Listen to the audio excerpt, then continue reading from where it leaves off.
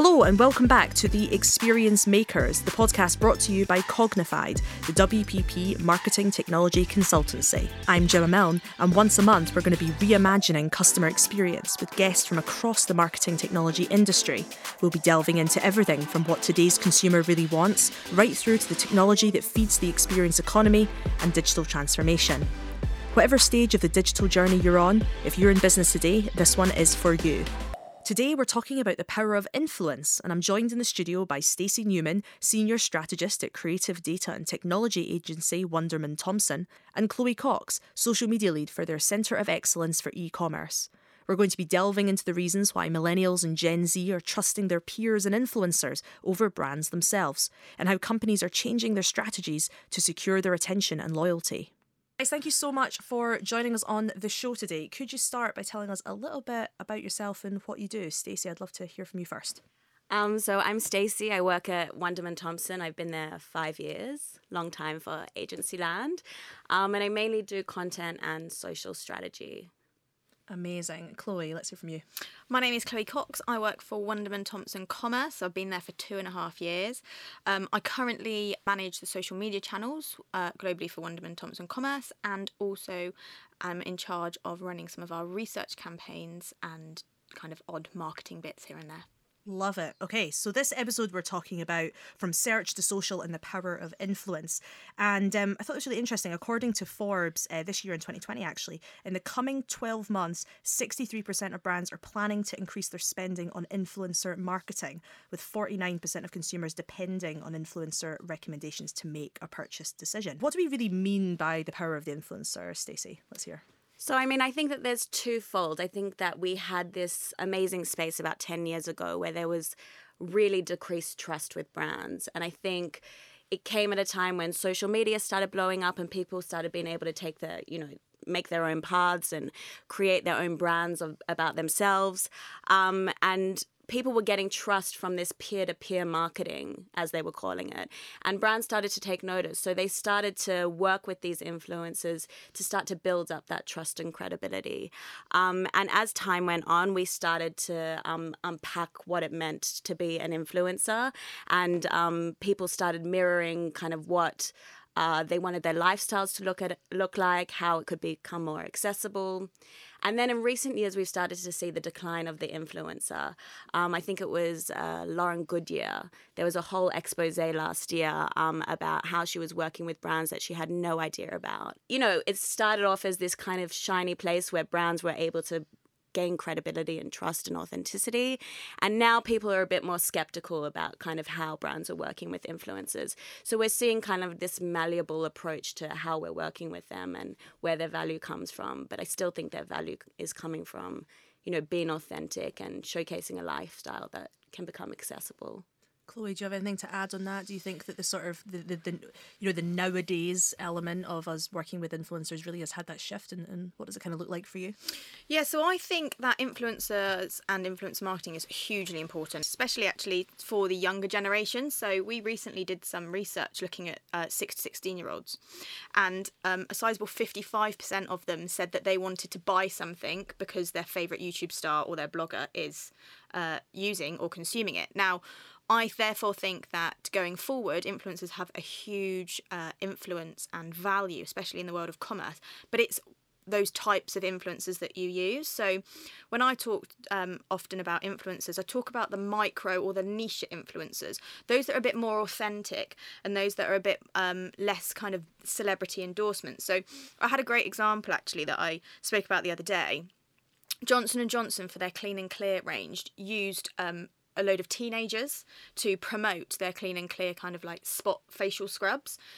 Now, that worked really well because obviously teenagers using the products are going to resonate with teenagers, their target audience. So they're going to say, oh, look, they're like me. They have the same skin problems as me. They're using the product. It must work. If you're using some big high-profile celebrity that, let's face it, probably doesn't use it, then it's not gonna have as much authenticity than using someone that's like-minded to the target audience. So I think there's definitely a role for influencers. I think they are really huge. Although lots of people might not want to talk about it, but when I watched Love Island last year, admittedly, yes, I did watch it, What was funny for me was when Molly May came in and everybody asked her what she did. And she says, oh, I'm an influencer, like on Instagram and stuff. And then we saw in the news, it was like, oh my God, does that mean she's unemployed? Is this awkward? Anybody find it really awkward that she says an influencer? Well, actually, if you look now, I think the person that's probably laughing is her, because she has so much influence. Yes, maybe it might not be on necessarily the right platforms, but she's probably signed loads of fashion deals. She's doing great on Instagram. She's probably raking in a lot of money. And lots of people are resonating with her because, believe it or not, lots of people do watch programs like this, talent shows or whatever. So they resonate with her and want to buy what she's wearing because they think she looks cool and she's got a high profile. So I think it's just about the types of influencers that brands are looking at and working with. And I think you've just got to be really savvy and really careful with who you choose. I think you kind of touched on a point there that, the question I sort of hear, particularly from people that are maybe not so online. I don't want to say the older generation because it's not necessarily an age thing. But this sort of, what's the difference between an influencer and a celebrity? Absolutely. I'd love to hear what you guys think on that question, Stacey. I mean, I think influencers are becoming celebrities in their own right. Like Chloe was mentioning, it's becoming a viable kind of job opportunity for people. And that is where people are aspiring. It gives that flexibility to make your own way and to hustle in a way to work with brands that kind of emulate a lifestyle that you want to have. I think why we turned to influencers originally away from the celebrity is because of the price tag. And now we're seeing kind of influencers demanding these huge price tags. So I know that when we talk about micro influencers and tapping into where does authority exist, how we identify the difference between a celebrity and an influencer, I think that's really murky. I think they're interchangeable. But when we look at an influencer versus a micro influencer, that's where these are people who are active in conversations. They might not have a platform where they're posting content themselves, but they're nurturing these communities and they're fueling these conversations. You mentioned earlier on this idea of micro influencers and kind of niche communities. And it seems to me that sometimes in the conversation around trying to get your brand marketed, the idea of niche is maybe not something that people are that interested in. They want these big, broad campaigns. They want loads of eyes. They want good numbers. And the power of community nowadays is not always understood so well by brands that are not already playing in that. So I wonder if you could tell me a little bit more about the power of the micro-influencer or these niche communities, especially when it comes to online and social. Yeah, so I think that actually micro-influencers and niche influencers are going to rise a lot more going forward. I think that's for numerous reasons, to be honest. I think that brands using micro-influencers will be able to connect with their target audience much better. I think it's an authentic voice. The likes of Me and You want to see the products on the likes of Me and You because they are going to be the users of the products. Yes, we might want to see big name celebrities in terms of awareness, but actually, are they really using the products, and do we really kind of resonate with them as much as if we use these niche influencers? Probably not. Equally, I think with the rise of what we call re-commerce at Wunderman Thompson Commerce, which is one of 20 key trends we highlighted this year, is the influence and the notion of that peer-to-peer selling. So the likes of Me and You can sell our products on kind of Facebook Marketplace, on Depop, and there are other platforms that we're seeing more and more. So 21 Buttons Store, for example. And I think that's helping these micro niche influencers, or those who want to become a little bit more entrepreneurial, establish themselves in this kind of space, because otherwise the only place you can go is Instagram. And Instagram is saturated with all these influencers. It's going to be really hard to kind of break through. You're probably going to need a huge deal. So if I wanted to become an influencer, going straight onto Instagram is probably not going to happen. If I then engage with some of these smaller platforms, I could probably find my feet, establish what it is that I am about, and create this more niche following. And I think that's going to help to accelerate a lot of people that see this as a commercial kind of sense as well. If you think back to Amazon, for example, Jeff Bezos started by selling books using the United States Postal Service, and now look where he is. So actually, the likes of Me and You who want to become more entrepreneurial in this space are really going to be able to break through with the notion of these new influencers coming up. I think what's kind of interesting what you said about niche influencers is these people who have groundswell or are early adopters and are really passionate about certain topics have so much to say about it. And that's when you get that, insatiable interest that can really drive a conversation, that can really start to build a community around it. So if they become the epicenter of what you want to be speaking about, they can become the voice of your brand. And you alleviate a lot of the work from the brand point of view, because suddenly the groundswell of these conversations are happening around you, and you just have to kind of watch it flourish because you've tapped into someone who has a genuine interest in what you're selling. And that's so much more authentic as well, because these people are actually interested in the product. So they might be praising the product so much, but actually they're so interested in it, it's authentic. Whereas if you're then telling a celebrity this is what you need to say on your Instagram post, it's probably not as authentic. So consumers are going to resonate with these niche celebrities much more. I think as well, it's not just about conversation or interest, it's also about expertise. Like I follow a lot of people who are freelancers because I'm freelance, and it's always nice to hear about the latest things that are happening in the freelance world. And for instance, I was looking for insurance for one client, and I saw someone tweet about a particular freelance insurance that they used, and it was really easy and cheap, and I immediately went and bought it. And I think it's not just trust in terms of integrity, it's trust in the sense that the person actually understands the world you're in, and it isn't this dissociated celebrity that's just being paid and isn't really playing an active role in communities, which is so important today, particularly online. We heard the amazing example from Johnson & Johnson from you, Chloe. I'd like a couple more examples, because I think sometimes it is hard to, if you're not already working with influencers, or maybe you're not very active on Instagram or whatever, it's not something you're seeing and comes natural. So maybe let's have a couple of your favourite examples of where brands have done, a really good job working with influencers. So I think there's many levels. So there's aspirational influencers, there is accessible influencers, and then there's a blend of the two. If I look at aspirational, you're looking at, I mean, my favorite examples are always luxury fashion. It's, something you aspire to. And I think Gucci does it really well. I think I read somewhere that they have Gen Zs on this advisory board that telling them, what's cool and what's not cool. But they work with influencers on a really long-term basis. They have what they're calling ambassadors. So if you see a celebrity like Florence and the Machine, who's draped head to toe in Gucci, we're seeing Billie Eilish as well. They're aligning with people that they really want to encapsulate what the brand stands for and this aspirational lifestyle.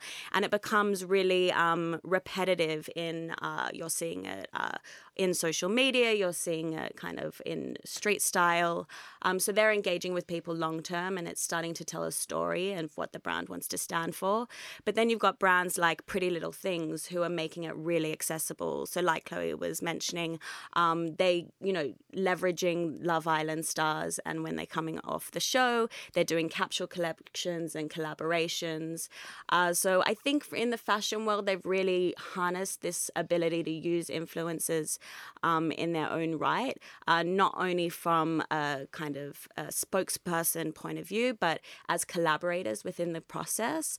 So I think when we see specifically fashion brands collaborating with these influencers and giving them the creativity to emulate their style and what they stand for, it becomes really accessible. And then you can see a blend. One of my favorite examples is Balmain. They had what they call the Balmain Army. They had all these supermodels working with them, and they had the Kardashians as the face of their campaigns. This is a fashion brand, is it? Yeah, Balmain. It's Oliver Roosting. He's the designer for it, and he's very much in the social media world. He has these beautiful models on his arms, and he calls them his Balmain Army. So for one of his collections, he had the Kardashians as the face of his campaign. And then, so that was really aspirational fashion. And then they did a collaboration with H&M, and they didn't have all the Kardashians as the face. They just had Kendall Jenner as the face. But what that did is that aspirational brand that was quite unattainable, really unaffordable, that had all of the Kardashians as the face of it, then went into H&M, and it had Kendall Jenner, and it made it accessible to the masses. So it was a really nice strategy and transition into, creating that aspiration and then giving access to people. Chloe, from your perspective, I'd be interested to drill in a little bit. I think you mentioned earlier micro and niche influencers. And I think one of the things I've heard questioned a lot, particularly when we're talking about social media, is this idea of, is it really worth going for something niche? You know, you're not getting, you're talking about H&M, we're talking about Pretty Little Things and Love Island. That's obviously mass audience, right? Yeah.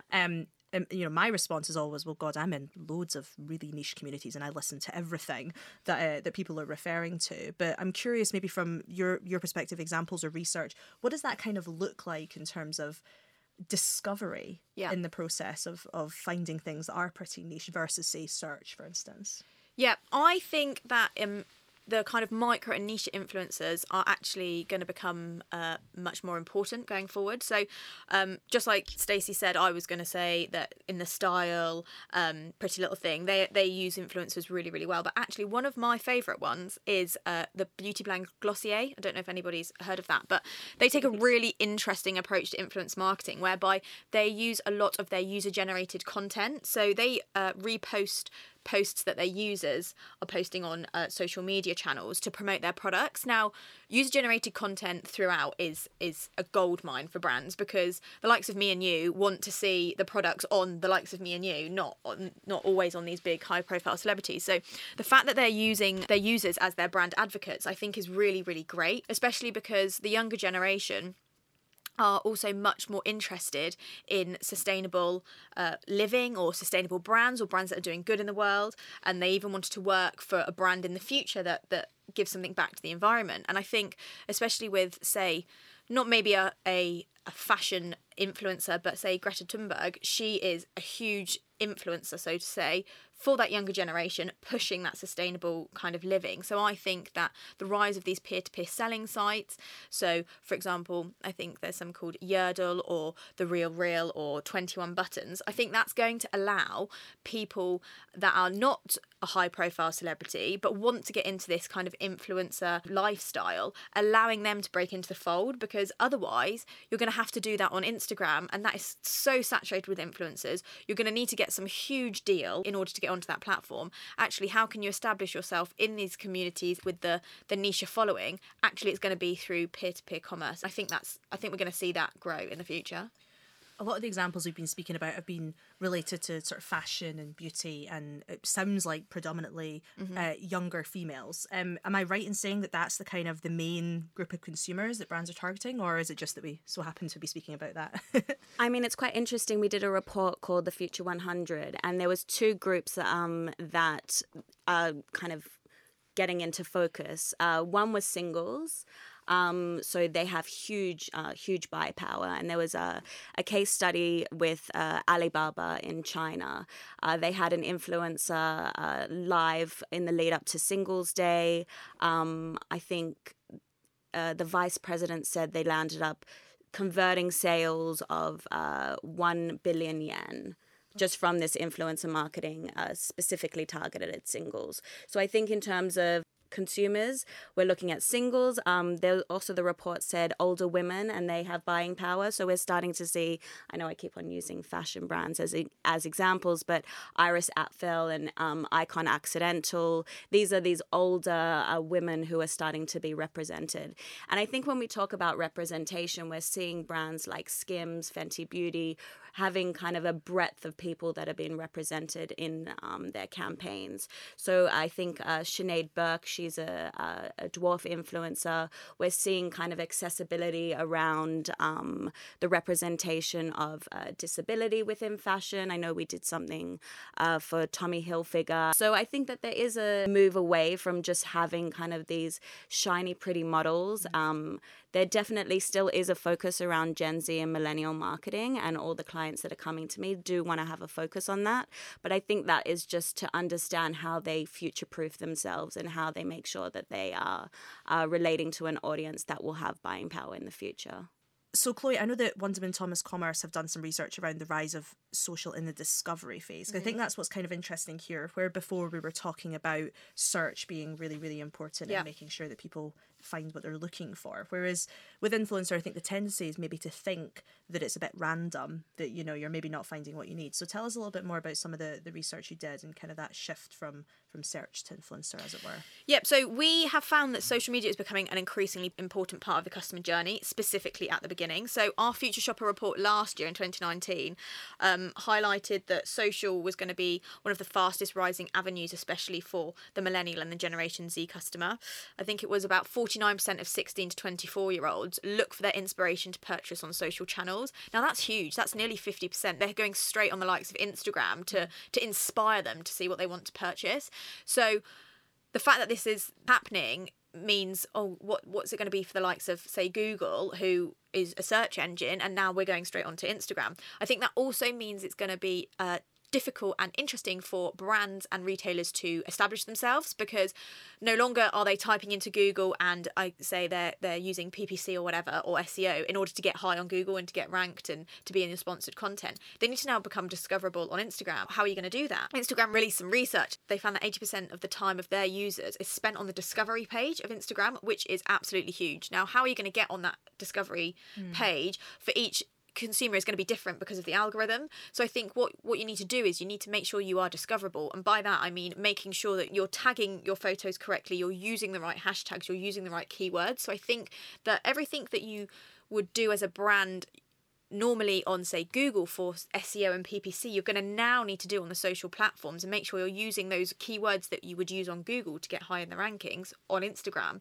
and in the form of hashtags, in order to make sure that you're discoverable and linking to kind of what your users are already looking for on social. Or I don't know, say they follow Topshop, make sure that all the other high street brands are appearing on the discovery phase by checking what their competitors are doing, to make sure that if your target customer is following Topshop, make sure that River Island adopts kind of similar to what they're doing, so that they come up on the discover page, so that your shopper will then find them.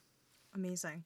Do you find that, and I'd be interested to hear from both your perspectives, do you find that the sort of, if you choose a sort of search-orientated strategy versus, say, a social discovery strategy, if that's what we're going to call it, the sort of time between search or for seeing it and purchase, is there any difference there, do you guys think? I think it depends on the product. So, for example, if I know that I want to go and buy something, I would probably search it. I would probably, maybe for want of not wanting to talk about them, probably go onto Amazon and search directly. If I knew that I wanted a kettle. I knew I wanted a kettle, off I go. It's more of a utilitarian, a functional product. If I thought, I fancy a new blouse to go out this weekend, I don't know what I specifically want. Maybe I would fish through Instagram, see what's on there. So I think that it totally depends on what your purchase intention is and what the product is that you're wanting to buy, whether you're going to do a search-orientated search, or you're going to look for inspiration before your purchase. It made me think of recently I was moving flat and I searched for man in a van or man with a van. Yeah. And it's amazing actually seeing, every single company on the whole first page of Google is some variation, manwithavan.co.uk, manwithavanlondon.co.uk, manwithavan.com in London, /London. And it's really interesting. I'm not going to go on Instagram to find a man with a van, am I? So, exactly. And nobody, is an influencer going to tout the man in the van that they had moved their house? Probably not. But I like the instant feedback, because whenever I need something now, I just post it on my Instagram stories and I get feedback from my immediate community. So I'm not even going through the search process anymore. I'm just going through my immediate friends, because I like that kind of personal recommendation. Oh, so like asking, have any of you used a man in the van? Tell me. Exactly. Oh, interesting. Exactly. Okay. So I'm cutting out the middleman. Google being the middleman. Yeah. I'm cutting them out. I'm going straight to kind of my friends. Even though they're not actual influencers, you're asking for recommendations from a peer, so they're influencing your decision. So again, back to this whole influencers micro niche, you might not call them that because they're your peers, but actually, instead of searching for something, you're asking for recommendations, you're asking for an influence. So that's just showing that how it's going in terms of search and inspiration for purchase. Let's talk a little bit about some of the challenges that arise in thinking about social and the power of influence. So, in marketing, we talk a lot about multi-channel, omni-channel strategies. And one of the big sort of discussions is always, how do you keep that consistency across all your different channels and across the customer journey? And I can imagine, if you've got an influencer talking about something, of course, you're going to maybe give them some guidelines or some, maybe it'd be nice to use this language or whatever, but that might feel quite different from what the customer then gets in the shop. So how do brands sort of manage that consistency when you're using either your user-generated content or micro-influencers? that is essentially giving the first impression of the brand that the customer is going to hope to fulfill later on. Stacey, let's start with you. I mean, I think consistency when you're working with influencers, I think having them a part of the creative process and knowing what they stand for is in the very start of the selection process. So making sure that you're choosing influencers that emulate what your brand stands for, and you have a sense of trust that what they're going to say is reflective of your brand. When it comes to look and feel, I think specifically on channels, we need to be quite flexible in emulating what the channel behavior is rather than what your brand needs to stand for. I know working on TikTok and looking at how people are using that as a platform, brands are really trying to push like these challenges on Gen Z, but actually you need to work with the influencers to see how people are going to engage, how people are going to start to emulate or memify what you're doing on that channel. So I think it's less about the integrity of what your brand looks like these days, but adopting an ethos and a tonality that really reflects what you stand for. I think it's really important, specifically in the creative process, to give that kind of collaborative process, because again, that's what's going to drive authenticity. I suppose it's also the choice of influencers too, making sure that, you know, because they have a brand in and of themselves. Exactly. And how they come across. So. And I think the influencers that really have stood the test of time have been those ones that have kept that creative integrity. They're only working with brands that really reflect who they are. And that way you start to build that trust, because their network really trusts what they're recommending. And then, you know, you're working with them and you know that is something that they would integrate easily within their life. We talk about balanced strategy a lot at Wunderman Thompson Commerce, and that's obviously selling through, say, like marketplaces, retailers, brands, and then more recently social as a touch point. And obviously creating a seamless journey across this omnichannel experience is going to be hard. It's complex. There's so many different touch points. There's in-store, there's offline, there's online, there's social, there's influencers, there's users. It is going to be really difficult. And I think the one thing that we often say, and I think that's really important, is clarity is key. You need to be transparent across everything, whether that's working with influencers, whether that's working with your retailers, whether that's working with marketplaces and the likes of Amazon, because you need to make sure that you create this joined up experience for the customer, because you want to make sure that you are experiencing the brand consistently across all channels. When I was at university, actually, I did a bit of research into Burberry, and I kind of analysed their digital strategy. But something that I found really interesting, even though I was just focusing on digital, is that their in-store experience in their flagship store emulates exactly what they do online. So whilst as a user you might not necessarily go in there and be like, oh my god, it looks like their website, because obviously you're probably not going to do that. They have tried to incorporate everything that they do on their website in their offline experience, and I think that's really great, because you're giving your customer what they want, when they want, and kind of how they want it across all different touch points. And I think that's super important, because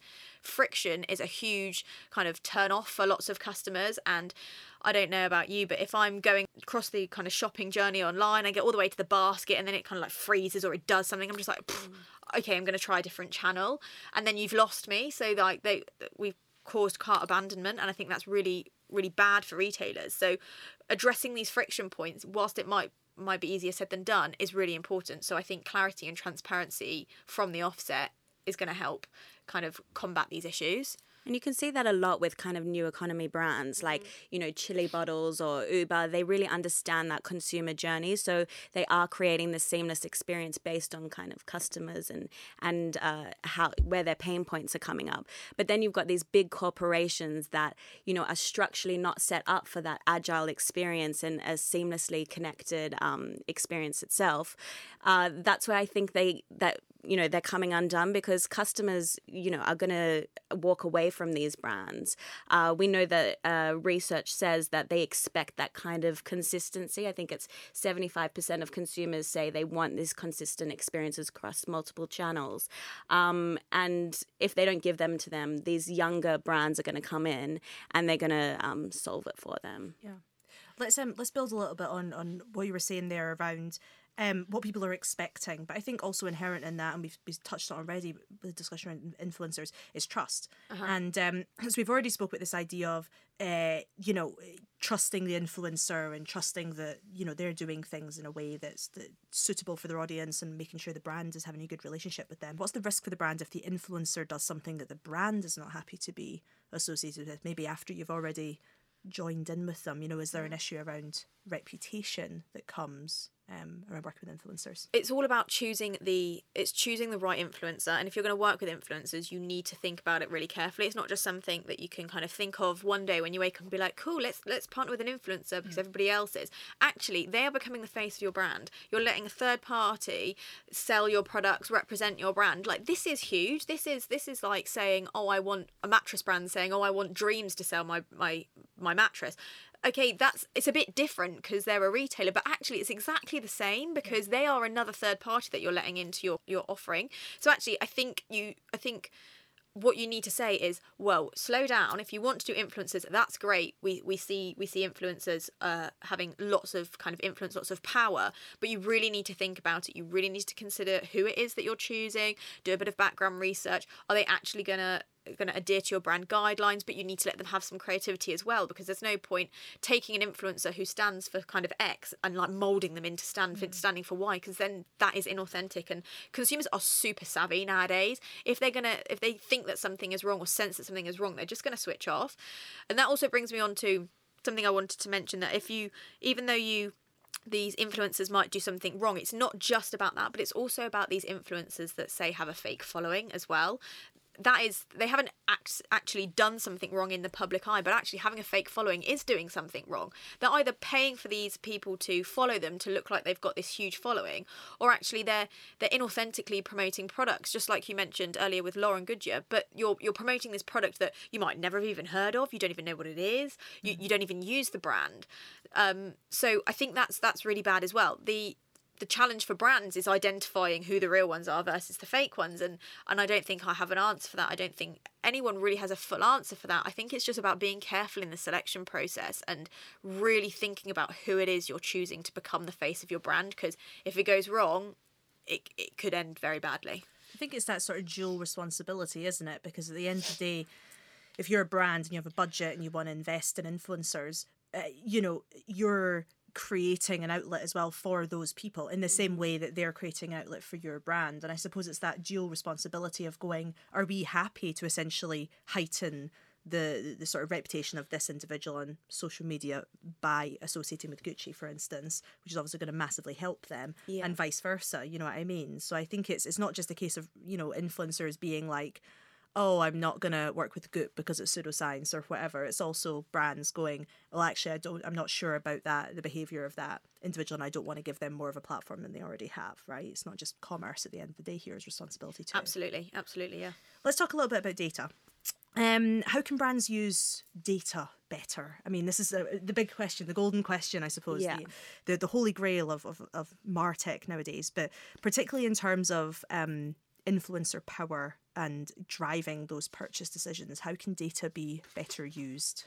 Well, I think data can be used kind of across the board, really. So obviously you could use data to better choose your influencers. You can see what their profile is, what their engagement is, how many followers they have, identify kind of how much impact they're having in terms of kind of conversion and engagement.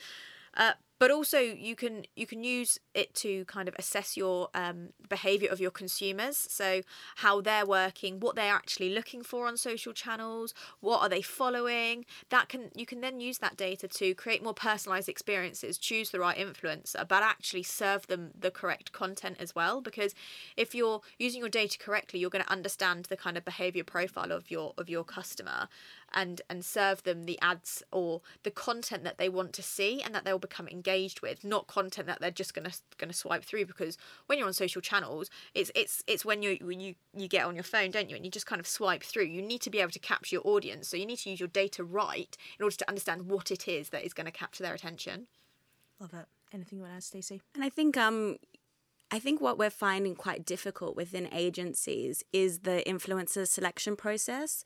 So obviously there's kind of partnership teams which hold these like relationships when it comes to celebrities and talent management. But when we're looking for the micro influencers, we're really relying on the data tools to allow us to identify who has authority within these groups. So how we're using it is kind of giving us that information that we don't necessarily have. We haven't got a department that is running these relationships, and we're able to identify people who are interested in X topic and who holds the authority within the social space. So I think what data is doing is it's helping us with the selection process, but it's also helping us identify trending conversations that are happening in real-time conversations that we can react to, and then maybe plug in an influencer to act on behalf of the brands or speak on behalf of the brands. So I think it alleviates kind of that selection process and that relationship building. And it gives us a way to not necessarily have to tap into third parties to build these relationships and start to grow them in-house. Let's round off with a little bit of practical advice, because I imagine there'll probably be a lot of people listening to this podcast being like, maybe they're already working with influencers and wanting to get more from it, or maybe brands that don't yet work with influencers and trying to work out whether they should. So maybe let's start with that second group. Influencer-led strategy isn't going to work for all brands. Maybe we've kind of touched on this, but how would you advise brands who are in that process of trying to decide whether they should jump in both feet first? Well, I think influencers are going to be a vital part and a vital component of marketing strategy going forward. So I think that having an influencer strategy is really important. You just need to, as you say, make sure it's the right one. I think the first question to ask is, what do you want to use these influencers for? Because I think that's then going to be able to guide you into who you're going to choose. So are you going to want them to get leads generation? Are you wanting them for conversion?